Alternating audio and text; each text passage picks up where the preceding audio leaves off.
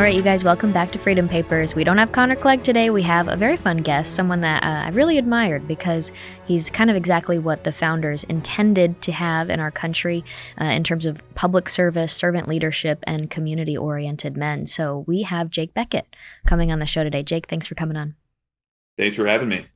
You guys, now I'm not going to do this justice. He's like an former NFL player, went to the Super Bowl, was an Army Ranger, and now he's a community man that runs a nonprofit and does a bunch of other things. So Jake, do you want to give more context to the immensity of your background for everybody who maybe hasn't heard of you before?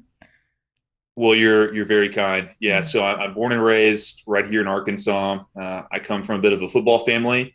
I'm a third generation Arkansas Razorback football player. So my grandfather, dad, and uncle all played ball for the Hogs before me. My grandpa played for the U of A football team in the mid 1950s. That was before they had face masks, and he had the smile to prove it.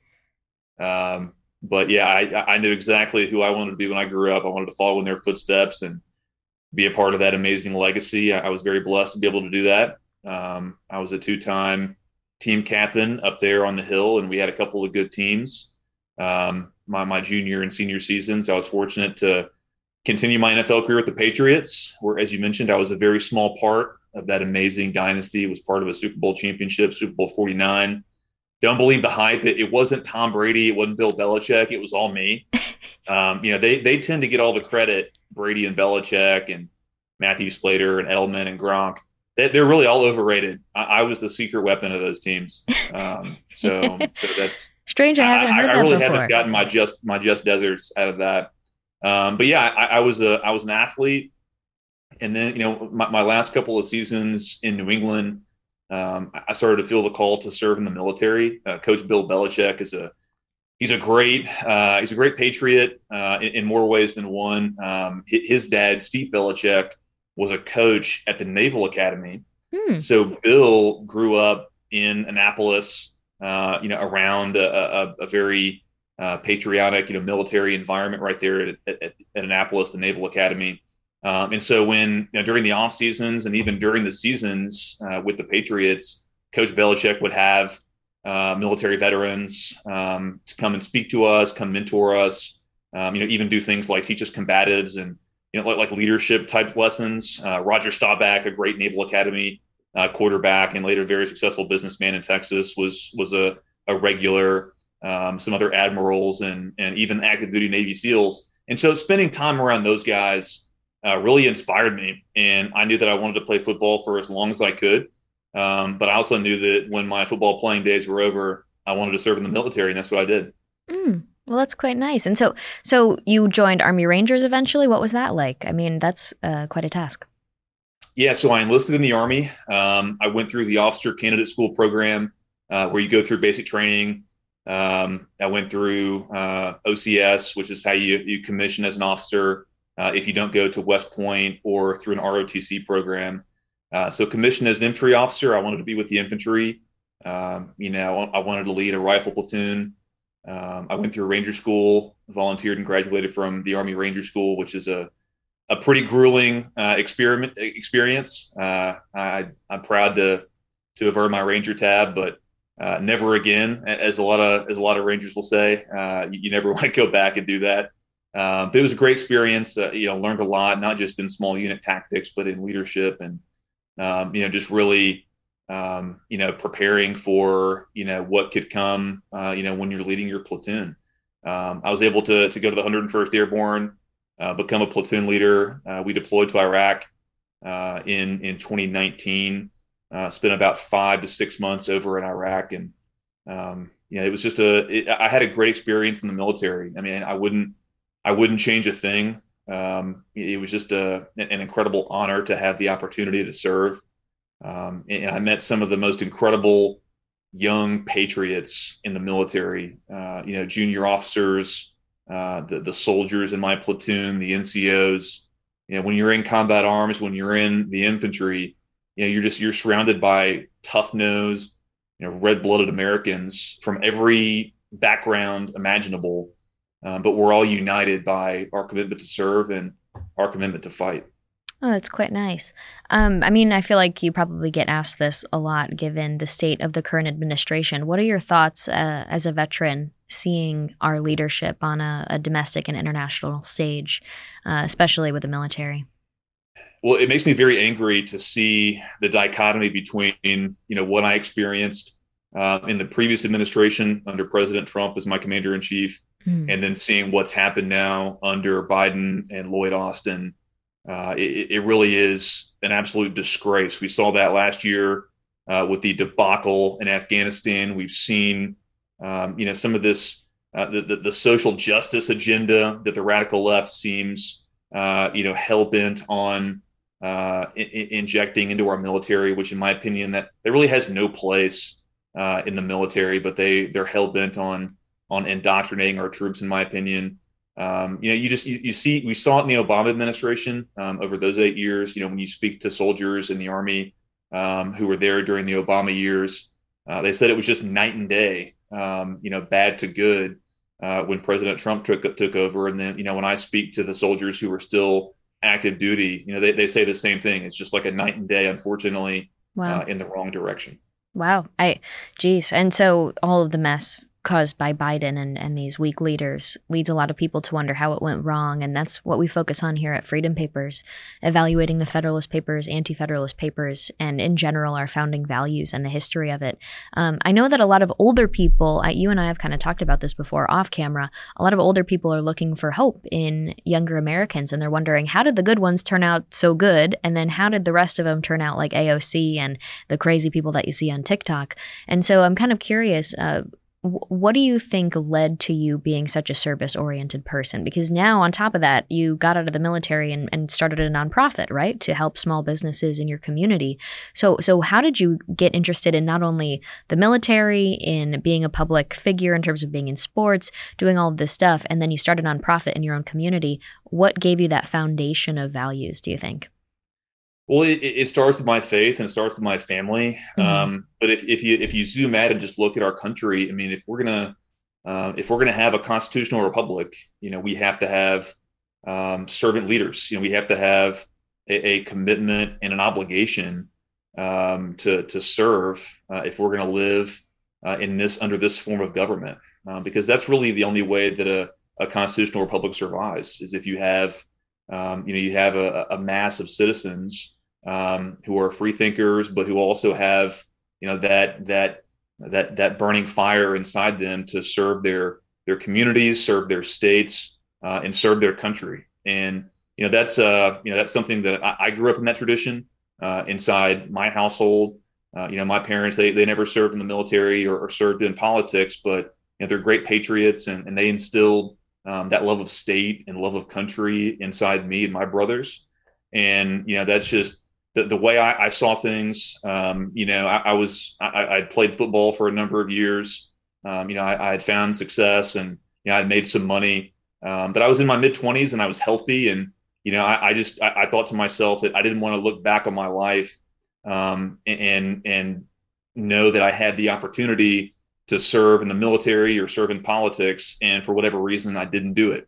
And so that was part of the reason that motivated me to serve in the Army, and that's part of the reason that motivated me to run for office as well, and start the nonprofit you mentioned. I was in the Army. My last year in the Army was during the 2020 pandemic, and when I came home to Arkansas in early 2021, a lot of small businesses were still being adversely affected by the pandemic and the lockdowns associated with it. And so I decided to start a nonprofit called the Arkansas Fund, a 501c3.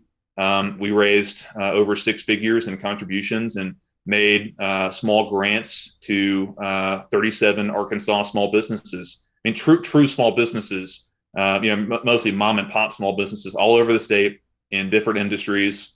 But we tried to focus on Arkansas small businesses that were in service-related industries that were really affected negatively by the pandemic. And I just think it's inspiring to travel the state of Arkansas. I mean, Arkansas is God's country. I'm as biased as you can get. I love the state of Arkansas, but it truly is a special place filled with God-fearing, red-blooded American patriots. And anything I can do to serve my community, my state, and the United States of America, I'm going to do it. Oh, I love that. That's really great. And I think I hope at least it's inspiring to younger people out there who need a little direction. I think we lack a lot of purpose, I would say, in our society. We have everything handed to us, basically. And so unless you go out and seek purpose and understand serving others really gives you that sense of purpose the most and that sense of fulfillment, people feel a little lost these days, especially young girls and boys. Now, getting into this, I mean, I like your social media videos that you have sitting down with all the small business owners. I think that's really special. And we talk on Freedom Papers about how the Federalists, the Anti-Federalists, they were concerned about repeating a King George situation. And so a lot of the discussions are an overpowering military. Should we have a standing army? Should we have an oppressive force that could be weaponized against the American people? And then the general lesson of connecting it to today is that there's actually this overpowering bureaucracy, the fourth branch of government. And I know you've also spoken about those things too.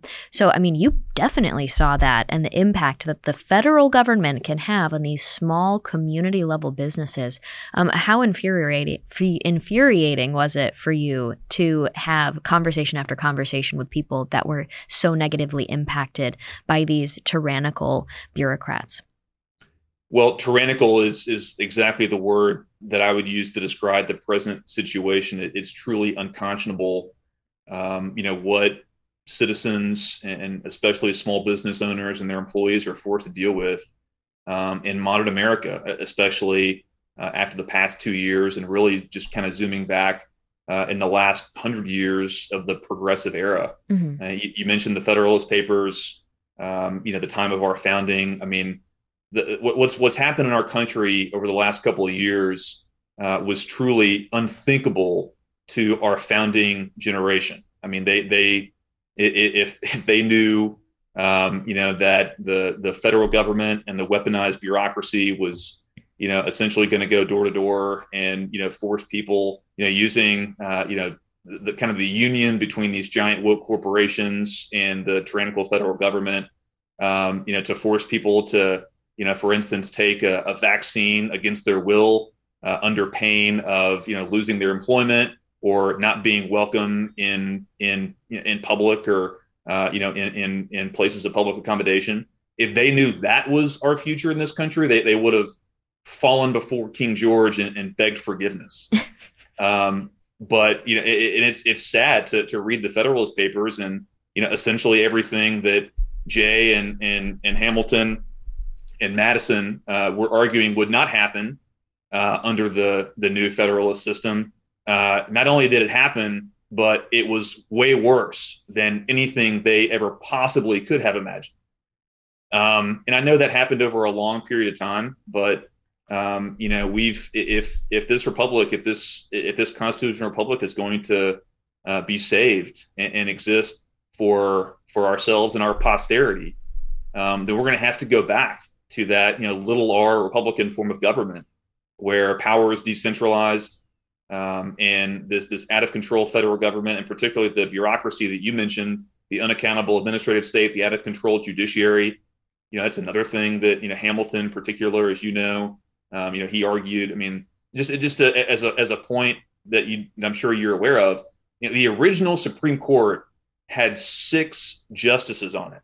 So if the founders intended for the Supreme Court to be this grand arbiter of divisive social issues like Roe v. Wade, then why would they have put an even number of justices on the court? It was never intended to be this. And so we've had this out of control federal government and the bureaucracy that's just spiraled out of control really over the last 100 years, that's reached its apex now during the COVID-19 pandemic. And here we are. I mean, we're at a position where even people as young as you and I, we never could have anticipated this being the reality. And it's part of the reason that motivated me to run for office, because I'm not just going to sit here and do nothing, and leave a worse country than the one that I grew up in. Yeah. And that's exactly what the founders intended, not lifelong politicians, but people that have successful lives, that are doing well in their personal life, doing well in the community. And they say, you know what, I can serve in this capacity for a certain amount of time and give back. And so that's really what they had intended. Now, we're only on like 29 of 85 Federalist Papers, so we haven't necessarily gotten to the judiciary section yet. For anybody listening that's like, what is he talking about? But yes, you're exactly right. And to see this Roe v. Wade stuff is just crazy. I'm going to do a podcast episode on that later today, actually. I'm curious, let's talk about solutions. On a smaller level, I think we need to rethink education, and that could be smaller or bigger level. But I mean like rethinking how a mom and a dad pass down values to their child, talk about issues, explain to them taxes and finances and government and policy and history, instead of trusting the federal government to do so in their government indoctrination camp classrooms. So it's not necessarily we need to fix the education system. It's more of like, why are we trusting them to do that and pass down certain lessons in the first place? I mean, have you ever heard people say, I can't believe my kid graduated learning the Pythagorean theorem, but they can't change a tire or they can't do their taxes? Yeah, why would we want the government to be responsible for teaching those things in the first place? But I digress. I'm curious, what was your experience in school learning about the founding and learning about these things? And what do you want to see? I mean, did you like the Arkansas school system? Or what are you trying to make happen given your potential future leadership roles? Well, you're exactly right, and I share your distaste with what public education has become in this country. I think that's why I'm a strong advocate for school choice. The term that I prefer is parental choice in education, because I think we need to get to a system ultimately where the money is attached to the student by way of their parents, and if we're going to have government-funded public education, then I think at the very least, then parents should be able to decide, the best way to educate their children. Mm-hmm. And, in a lot of cases, that's going to be within the existing public school system. But in many cases, as you referenced, I mean, homeschooling in this country, it's been so interesting to see how that has exponentially grown over the past 40 and 50 years. Now we're talking about multiple millions of students, of children who are being homeschooled. And I think that's fantastic. And I think that, it's good to have competition. I mean, I come from a sports background and a military background. I think competition is a good thing. So I think that competition makes us better, and whatever way that we can promote competition in education, that it's going to make our civil society, it's going to make us better. And ultimately, like I was raised, like I said, in a two-parent home where I was taught to love the Lord and respect our country and our country's history. I was very blessed to go to schools that not only taught us the traditional interpretation of not only the Constitution, our founding documents, but rooted in the history of Rome and the Western civilization, if you will, that really traced the roots of our Republican form of government. And it's really sad and sickening to see you meet young people today, and so few of them have that understanding. And you're simply not going to have a sustainable republic if you have a citizenry that doesn't really have any understanding of how that came to be, how rare it is over the course of history. Not many democracies, and certainly not many republics, have survived for more than 2 or 3 centuries. And so if we're gonna keep this republic, as Franklin said, we've got to have an educated, robust, self-sufficient citizenry. And I think parental choice in education is one way to promote that. And it's got to come from the bottom up, from parents and families, rather than from the top down, from the federal government and the bureaucracy. Yeah. I think one of the biggest lessons we've learned over the last few years is, first of all, people are willing to put up with quite a lot and not stand up for themselves and their families. And it's quite shocking, but you cannot force people to care. The people have to care and want different for themselves and their families before they will consider having some form of change or expecting change from their politicians. And a lot of people just don't care. And it's this dangerous complacency.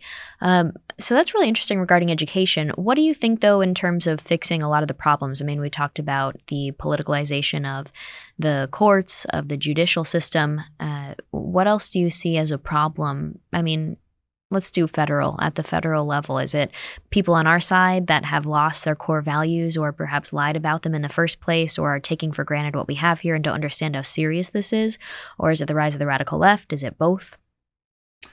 Well, I think it's both. Unfortunately, I think that in Washington, in our federal government, we have a deeply committed, rabid, aggressive, body of representatives who represent the left, the other side, and you have politicians on the right who go to Washington to be something. They want to be in elected office. They want to have their name on a door, see their name in the paper, have people come and ask them for things. But there's a huge gap between American citizens, the base, the beating heart of the grassroots, and our elected leaders, particularly on the right. But when it comes to solutions, I mean, we have to devolve power away from the federal government back to the states where it belongs. Obviously, you're on this show and you're reading of the Federalist Papers. I'm sure that's been elucidated very clearly, and it needs to happen rapidly. And I'm encouraged to see some red state, right-leaning states start to assert themselves more, to fight back, because that's really that's where I see a sense of optimism going forward is in people in these right-leaning states, these redder states, people, and young people in particular, people from different, I guess you'd say like non-traditional households, they've seen the federal government reach out and touch them over the past 2 years in ways that had never happened to them before. Yeah. And I think we have a great opportunity, particularly among young people, if we can lead boldly and articulate it. We have the opportunity to capture them, to rally them to our side, to our cause, because I think that instinctively in this country, people are still independent. They're still self-sufficient. They still want to breathe free. But we've got to have leaders who can articulate that, who can present that in an attractive way, because, as I mean, self-sufficiency is not always, hard work. Eating what you kill, that's not always the most attractive message. I think ultimately it is if you can say it the right way. But we're fighting against this insidious message that you're a victim, that people owe you things. Unfortunately, the federal government has really done some horrible things to people over the last century, especially in the last couple of years. Mm-hmm. But we still have to foster that independence, that robustness, that drive, that independent streak that has always defined American culture. Yeah, nose to the grindstone. Okay, well, Jake, thank you so much for joining us. Do you have any closing thoughts, closing message, especially to the young men listening that are hoping to find a path in life and perhaps could use a mentor like you, a role model? Yeah, absolutely. I would still, despite all the problems, at the federal level in our military, I would still encourage all the young men who are listening to consider, having military service as a part of your life.